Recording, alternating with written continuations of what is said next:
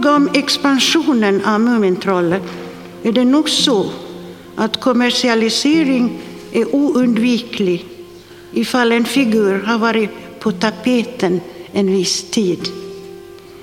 Visst är det på gott och på ont.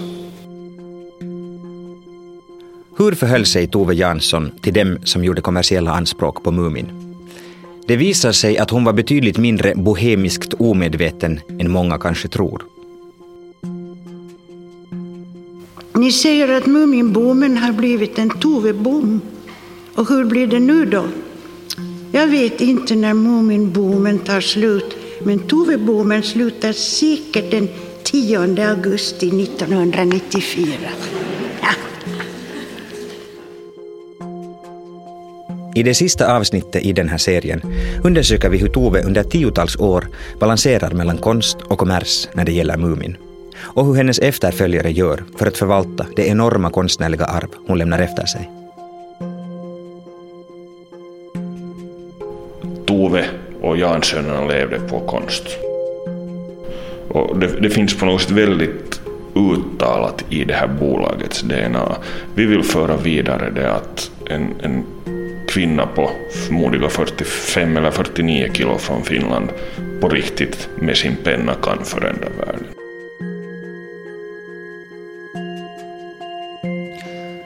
Penseln, pennan och hjärtat. Avsnitt 8. Arvet efter Tove.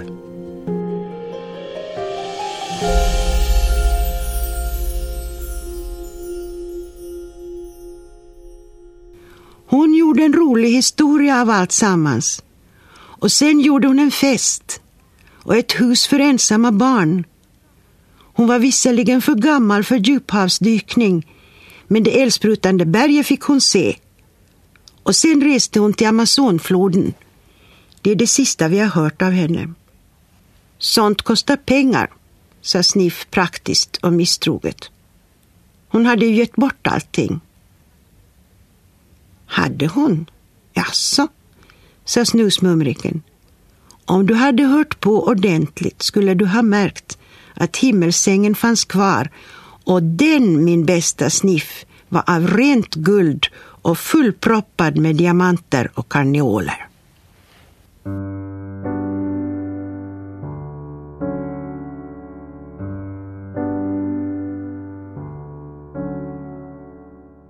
Ponera nu att någon har gjort en figur. En liten figur som blir väldigt applåderad. Ögonblickligen ska den göras i commercials, den ska framställas i Gud vet vilka material, marsipan och tvål och vad du vill. Man kommer in i en värld som man inte förstår sig på. Och där är det fråga om royalties och det är helt andra kontrakt än de som skrivs ut i ett förlag. Och plötsligt så är det en massa människor som börjar fundera på hur de skulle kunna använda den här lilla figur.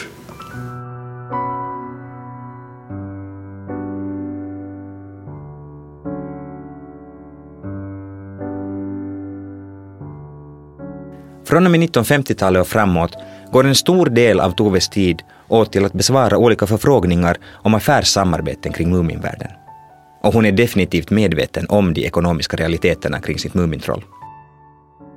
Det menar litteraturprofessorn Boel Westin som har skrivit en biografi om Tove. Jag läste en artikel väldigt tidigt där det stod att hon gick förvirrad in på en bank och skulle ta ut pengar och knappt visste att jag hade visst lite pengar för Muminböckerna och knappt visste hon skulle ta ut dem. De var väldigt vänlig och hjälpte henne till rätta, och jag tycker det är bara struntprat, för så var det förstås inte, utan man kan för gärna väl göra också henne som en konstnär, författare som liksom står över det här vardagliga, som inte behöver hålla på med de här tråkiga sakerna som livet till ganska stor del består av, utan som kan liksom röra sig på en annan nivå. Och samtidigt så var hon väldigt noggrann med hela det som hon kallade för Mumin business. Att det skulle vara konstnärligt. Om man nu gjorde mimifigurer så skulle de se ut på ett visst sätt. Det skulle vara vissa typer av material. Och hon skötte ju det här själv under väldigt lång tid. Och så hon hade ju en enorm affärskorrespondens. När Muminvärlden börjar synas oftare i olika kommersiella sammanhang inser Tove att hon själv vill ha kontroll över hur hennes verk används, säger hennes brorsdotter Sofia Jansson.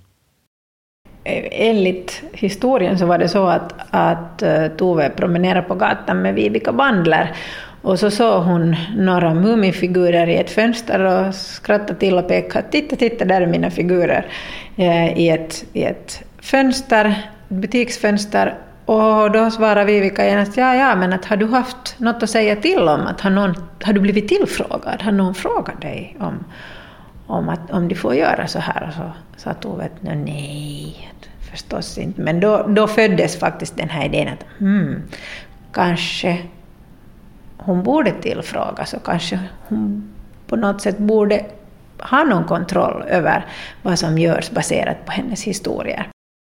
Resultatet av insikten blir ett företag som Tove grundar tillsammans med sin bror Lars Jansson. Så här skriver hon till vännen Vivica Bandler. Lasse och jag har bildat ett bolag. Moomin Characters, inregistrerat och allt. Minns du Muminruschen för 10 år sedan med Stockman-kampanj och bittismycken och marsipan och stearin och my på dambindor? Nu har det satt igång igen tack vare vår tv och den muministiska kärnan stiger snabbt mot oanade kommersiella höjder. Rätt vad det är vi asrika och stressade. Det är så oerhört stort alltihop. De ringer från utrikesministeriet och telegraferar från Australien och Lasse har minst 5 utrikessamtal per dag.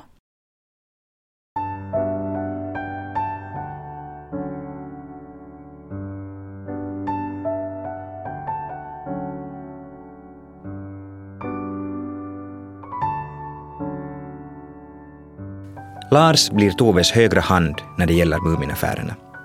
Senare blir också Toves partner Tuulikki Pietilä och en del andra familjemedlemmar delägare i bolaget.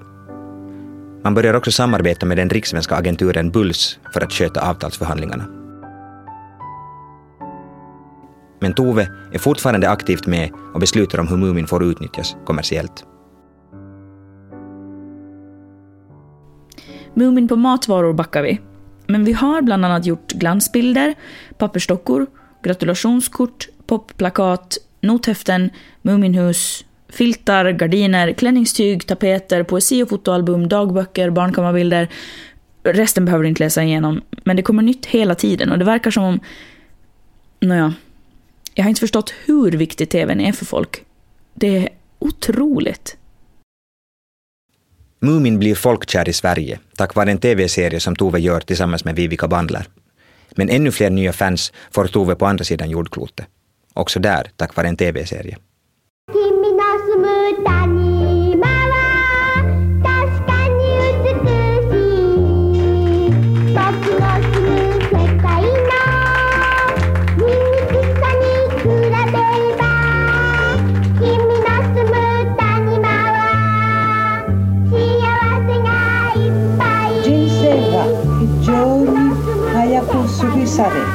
Idaina jumeva mettani jitsugen saremasen. Toki toste varevakka hymeniteitä kotoga. År 1969 håller Tove tal på japanska inför en hänförd publik. Hon har övat in uttalet på förhand i flera veckor med en japansk översättare. Hon är i den eviga soluppgångens land eftersom japanerna på allvar har fått upp ögonen för Mumintrollen tack vare en animationsserie som haft premiär samma år. Den japanska tv-serien ger Mumin-businessen en enorm skjuts framåt, men Tove är inte nöjd med innehållet. Folk tycktes älska dem, men jag kände inte igen mina figurer. Det var helt främmande. För det första så hade de chockfärger och stora gapande munnar. Och de hade plötsligt blivit intresserade av pengar. De grälade med varandra. De hade stora slagsmål. De åkte med racerbilar och rymdraketer hit och dit. Jag menar, mina troll är ju ganska stillsamma finska troll. Sant?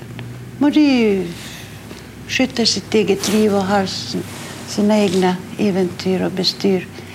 Men här var det något helt otroligt.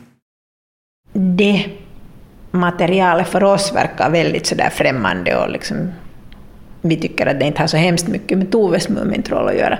Men ironiskt är ju det att sen för japanerna så blev den där serien helt ikonisk. Så att det finns en generation japaner som alla har sett den här Mumin-serien. Och de älskar den. Och för dem så återspeglar den liksom mycket som var aktuellt i deras kultur också.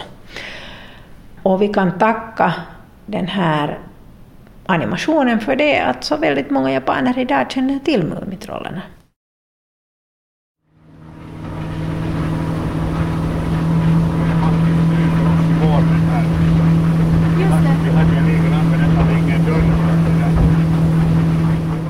Christer Timgren kör båt ut till sin stuga i Pellinge-arkipelagen. Samma skärgård där Tove bodde stora delar av sitt liv. Han har skjutsat många internationella samarbetspartner den här vägen under sin tid som VD för Moomin Characters.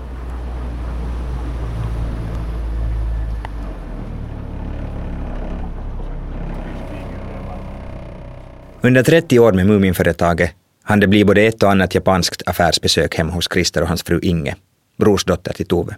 Så många att det till och med syns i inredningen. I det här huset har varit in... Vad Inge, hur mycket folk har här varit? Har varit nog 100 japaner? Jag skulle tippa det, jo. Ja. Som mest var de väl dryga 30. Vi har inrättat i vårt japanska rum. En kimono och lite sådana saker som vi har fått av japaner som har besökt stället. När Timgren kommer in i företaget år 1979 är verksamheten rätt småskalig och fortsätter så under flera år. I kontoret hade vi en del av vårt vardagsrum och produkttillverkning. Vi gjorde ju själv hemma i Veikkola i garaget, så göt vi ju Mumintroll, brände Mumintroll, packa glansbilder, fyllde kramdjur och barnen var med och hjälpte att pyssla med det här.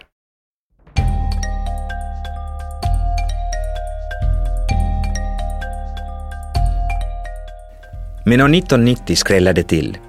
Och igen är det en tv-serie som sätter Mumin på tapeten. Och sen är det ju en saga som, det är svårt att beskriva den. Och det var en otrolig skillnad från mellan 79 och 99 att komma till Tammerfors till exempel och vara Mumin. 79 visste ingen vad är det där för en figur, 99 så visste alla vad figuren, vem det var. Helt tack vare animationen.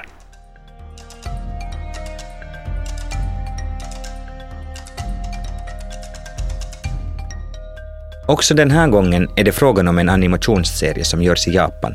Men nu är initiativtagaren en finländsk tv-producent, Dennis Livsson. Och Tove och Lars Jansson har betydligt mer kontroll över slutresultatet. I det här fallet så tycker jag att det har gjorts ett mycket konstnärligt arbete. För det har varit ett mycket långt samarbete. Och vi har skickat dem så mycket material vi bara kunde.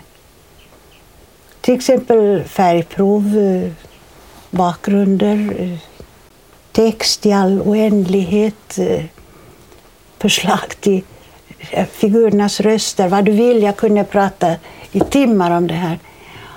Och det har lystrat och det har kunnat bli ett mycket bra samarbete. De skickade över från Japan ett synopsis, sådana här kortare grejer på 4-5 sidor som vi går igenom och ändrar på, godkänner eller säger att vi inte vill ha det. Och sen när vi har gjort det så kommer det då ett färdigt manuskript med alla repliker. Och sådana här buntar får jag från Japan och det är då deras storyboard. Och där ritar de en slarvig bild för varje scen.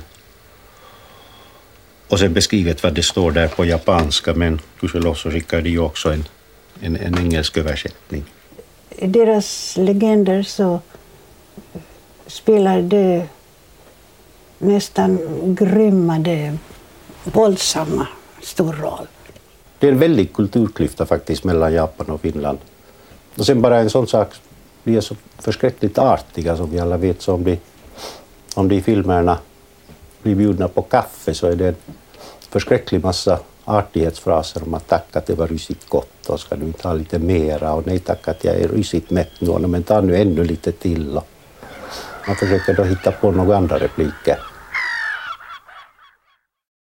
Vem kommer i vår ruta här? Jo visst, det Mumintrollet är. Med sammetsnos och liten svans. Det bästa troll som någonsin fanns. Det är ju Mumin. Just det. Pa, pa, pa, pa, pa, pa, pa, pa, pa, pa. Och resten kan ni sjunga själva. Och de flesta finländare som sett på tv på 90-talet kan sjunga med i Muminsångerna, oberoende av ålder. Det är journalisten och musikern Benny Törnros som sjunger de finsk- och svenskspråkiga versionerna av tv-seriens signaturmelodi. Hans liv förändras över en natt efter att han motsträvigt tackat ja till att spela in låtarna. Egentligen skulle han vara hemma med barnen den kvällen, men tredje gången producenten ringer går han med på att sjunga, efter att han har hämtat barnen från dagis. Och så sjöng vi in den, och så tänkte jag att okej, det är klappat och klart med det här, att väldigt trevliga sånger. Och så visades första delen. Och nästa dag, så jag överdriver inte när jag säger att varje skivbolag ringde och frågade, hej, kan vi göra den här på skivan? Jag vågar nästan påstå att det finns inte många i det här landet som inte kan frasen pa, pa, pa, pa. Och det är ju jätteskojigt. Än idag uppträder Benny Törnros med Muminsånger och sitt Muminband. Ja, mitt namn är Benny. Hej på er alla och välkomna till Mumindalen. Nu är vintern slut och jag tror att det blir sommar och vi ska sjunga en sång som går så här. Vet ni vilken sång det är? Rätt svar, det var pa, pa, pa, pa. Kan du den? Bra, då kan vi sjunga tillsammans. Och faktum är att fast jag har sjungit den sången tusentals gånger, så jag har inte tröttnat på den. Hela det här Mumin-konceptet med sångerna blev säkert inom musiken mitt livsverk. För att jag har ju sjungit de här sångerna i 25 år. Och jag har inte ännu ens fattat sluta. Vilket var och en får sen dra sina egna slutsatser av. Men det har varit verkligt stort alltså. Så det är väldigt mångbottnat och jag är ödmjukt tacksam över att jag sa ja den här tredje gången. Hej Mumin, och nu sjunger vi tillsammans. Pa, pa, pa, pa, pa, pa, pa, pa, pa, ma, ma, ma, ma, ma, ma, ma, ma, pa, pa, pa, pa, ma, ma, ma, ma, pa. Alla med! Också Mumin Characters förändras i och med tv-serien när efterfrågan på Mumin-produkter skjuter i taket. Krista Timgren minns en jul i mitten av 1990-talet då en samarbetspart hade beställt Muminhus från Kina inför högsäsongen. Nu fick han beställning på 47 000 Muminhus till julen. Hur skulle han få hem det? Med båt? Ja, det går inte. Det är för långsamt. Så han beställde 2 Tupolev-flygplan. Ryska fraktflygplan som åkte till Hongkong. Fylldes med Muminhus. Kom till Helsingfors Vanda flygfält. Dit jag hade åkt och klätt ut mig till Mumintroll. Och tog emot flygplanerna, vet du, stod så här och visade med flaggor var de får stanna. Och stora tidningsannonser att till Uleåborg så kommer långtradaren klockan 13.15 och alla som har ett bevis på att de har betalat en 100-lapp för sin Muminhus så kan komma och söka det direkt från långtradaren. Och alltså det var liksom en löpeld genom hela landet att nu kommer Muminhuset. Man visste överallt att jag har Uleåborg då, Jyväskylä då, alltså det var helt otroligt. Och här är TV-nytt god afton. Här hemma är industrin av den åsikten att Finland redan är mitt inne i en depression. Alla män i livbåten, rädda vad som räddas kan, det är kontentan av industrins egen syn på framtiden. I början av 1990-talet går det brant neråt för den finska ekonomin. Konkurser och brödköer blir vanliga ämnen i kvällsnyheterna. och det är inte många finska företag som lyckas utomlands. Alla kurvor visar nu nedåt. Somliga kurvor är så branta att de faller utanför de grafiska prognoserna. Men tack vare tv-serien får Moomin-brandet ett uppsving. Och Tove och Tuulikki blir kanske mer positivt inställda till affärsverksamheten i och med att de ser vilken nytta den gör också för andra. Det var ju lågkonjunktur i Finland, men det skojiga var då att kunna förklara för Tove och Tuuti att vi har 100 finska bolag som har licens på Moomin-produkter. Det är x antal människor som dagligen får sin lön och sitt uppehälle via det att de sitter och sätter ihop en Moomin-produkt. Så då öppnade sig portarna på ett annat sätt. Det blev en positiv grej också för Tove och Tuuti. Tove är fortfarande rätt restriktiv med att ge ut licensrättigheter. Och vissa samarbetsförslag är ganska långsökta. Den som jag kommer kanske bäst ihåg så när vi med Lasse hade fått en förfrågan om kondomer. Hattifnatt-kondomer. Och vi satt och funderade hur man skulle få den att fungera och lysa. Så att visst har det varit märkliga förfrågningar. Tuppapper har varit på tapeten. Och under min tid på bolaget så var jag ju så lyckligt lottad att jag hade ju Tove och Lasse som jag alltid kunde vända mig till när agenten kom och frågade. Men det kommer en dag då Tove inte längre finns och man inte längre kan fråga henne vilka kommersiella samarbeten som passar Moomin. God afton.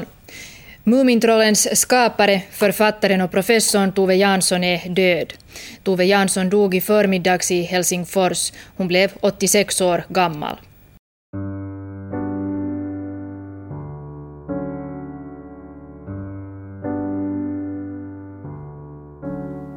Tove dör den 27 juni år 2001.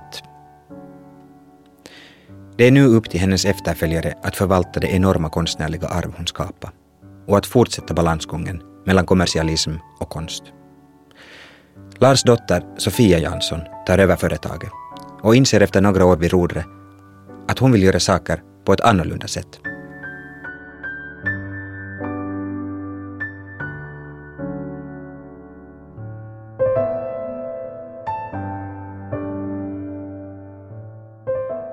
När jag kom tillbaka till firman så slog det mig att man på något sätt dels använde bildmaterial som var främmande. Någon annan hade ritat en massa Moomintroll som inte liknade Toves. Man hade banaliserat karaktärerna. Moomin-mamma, det enda hon gjorde var stekte plättar. Och sådana saker. Och det kändes lite främmande och jag ifrågasatte varför använder man inte hennes ursprungsbilder. Jag menar, de är jättefina.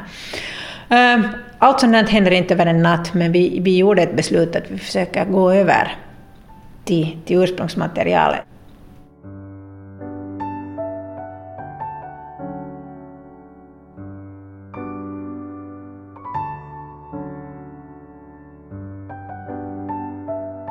Det centrala i vår nuvarande strategi är det att vi tog tillbaka kontrollen av varumärket helt och hållet. Så vi förbjöd användandet av allt annat bildmaterial än Toves original. Och med det ville vi markera att Moomin inte är en manufaktur av entertainmentindustrin utan ett konstverk. Rolf Kråkström är Sofias man och vd för Moomin Characters, medan Sofia är konstnärlig chef.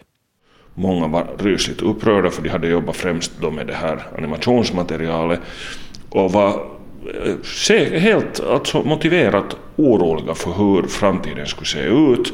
För man tyckte då kanske att Toves originalillustrationer så inte är lika appellerande för barn och de passar inte i massmarknadsföring och så vidare.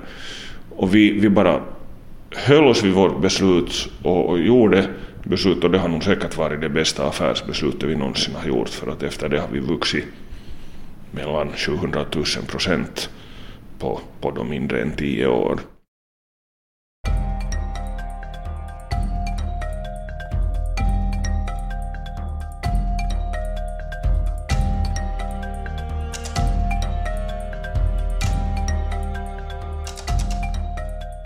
Gustav Melin är licenschef på Bulls Press som har varit Moomin Characters agent ända sedan Tove och Lars grundade bolaget.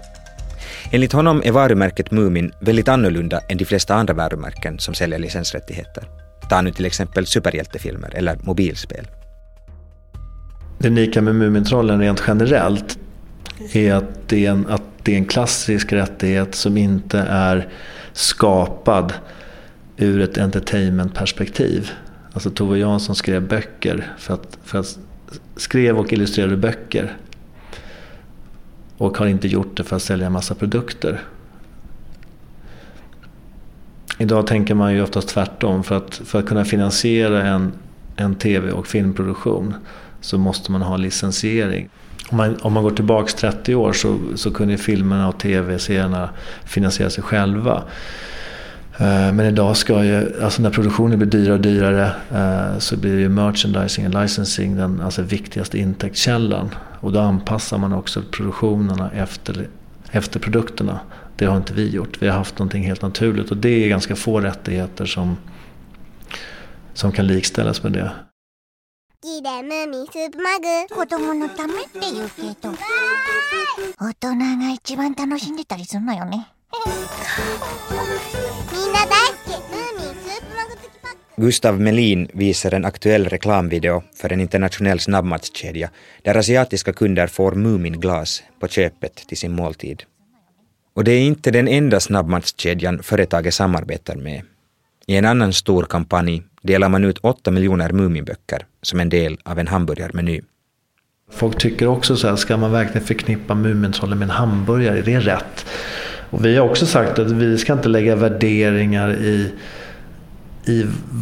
vad folk tycker är rätt och fel. Så länge det inte är, handlar inte om våld eller sprit. Eller, som självklara saker så är vi inte där. Men de flesta nordbor går på hamburgerrestaurang. Men kan vi istället lyfta själva premium till någonting som är bättre? Att vi inte har kanske en plastprodukt som man kastar direkt. Böcker är ju fantastiskt. Och det är klart att kan vi få ut 8 miljoner böcker i Japan som riktar sig mot barn när vi inte har någon tv-animation så är det också ett sätt att marknadsföra sig mot en ny generation förhoppningsvis Mumin-fans framåt. Moomin Characters ser att intresse också för Toves övriga konst ökar i och med licensieringen av Moomin-produkter. Tack vare intäkterna därifrån kan man också satsa på nya generationer konstnärer och kulturarbetare. Ett exempel är det nya finlandssvenska förlag som startades år 2015. Ett annat initiativ är en internationell agentur för nordiska kreatörer som grundades samma tider.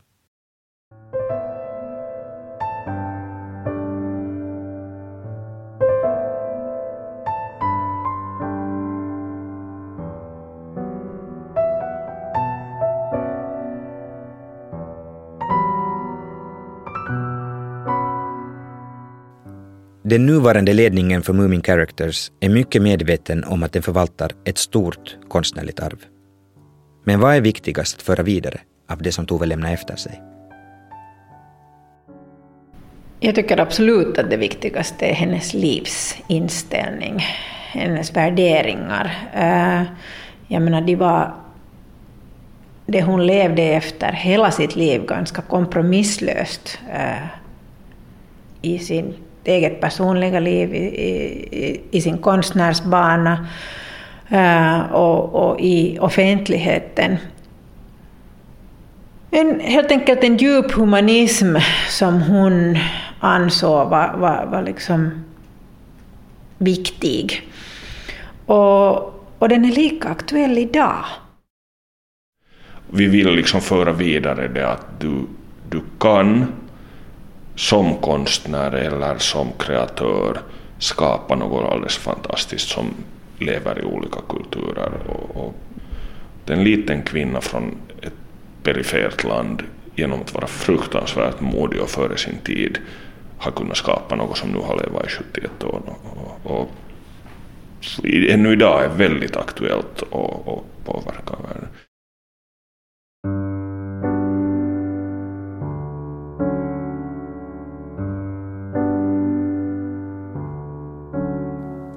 Och att Tove än idag har förmågan att beröra och påverka är det ingen tvekan om. Så här säger några av dem som vi intervjuat i den här serien. She's a genius. She's this kind of spirit, this amazing... To me, she gave me a map of how to be a good human being. Hon har ju den förmågan att kunna entusiasmera människor från 2 till 102 och förmodligen även folk över 102. Det är någonting i det hon skriver som där man anar en helt enorm människokännedom, och den typen av människokännedom som går bortom liksom samhällen och kulturer. Allt det där som slår till 4 på natten när man vaknar och tänker, men varför finns jag till? Liksom, det är där som Toves författarskap någonstans skjuter in en pil av ljus och hopp och tvivlan och förtvivlan och glädje, kärlek.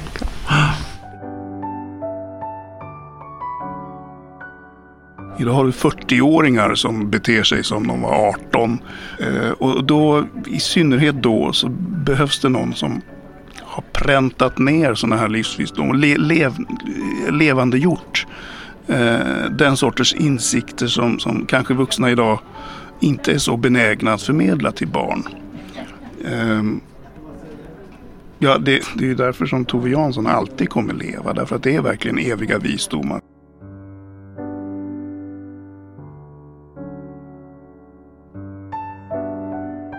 Och lever vidare, det gör Tove. Så här säger skådespelaren Birgitta Ulfsson. Och så hör jag just på Södra Esplanaden att Tove Jansson är död. Så kör jag in i en parkeringsficka och tänkte att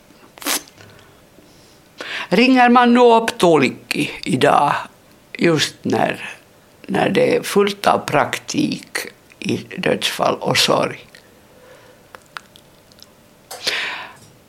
Körde jag till nästa parkeringsficka och fundera. Så ringde jag. Och nu kommer det sakliga.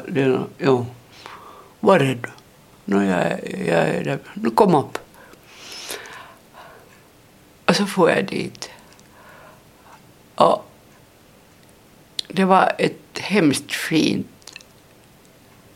Vi sa nog inte så där förfärligt mycket, men vi pratade nu och jag frågade lite om hur slutet var och sådär.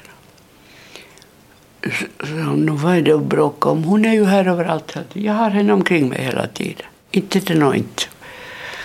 Här är hon.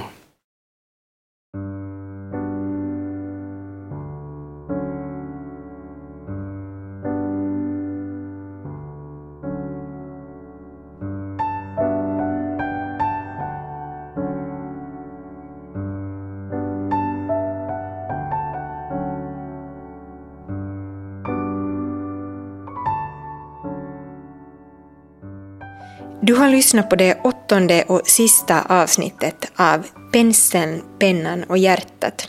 En dokumentärserie om Tove Jansson producerad av Outhouse Media för Moomin Characters. Exekutiv producent är Jonas Fort. Med uppläsning medverkade Oskar Pöysti och Ida Kronholm. Intervjuerna med Tove och Lars Jansson är ur Yles arkiv och gjorda av Chris Zitting och Christian Forsberg. Övriga intervjuer är gjorda av Nanette-Marie Forsström och Kira Schröder som också står för research, produktion, klipp och regi. Produktionsassistenter är Ida Kronholm och Jonas Forsbacka som också intervjuade Benny Törnros. Citaten ur Toves brev är tagna ur Boel Bestins och Helene Svenssons bok Brev från Tove. Du hittar mer information om produktionen på moomin.com.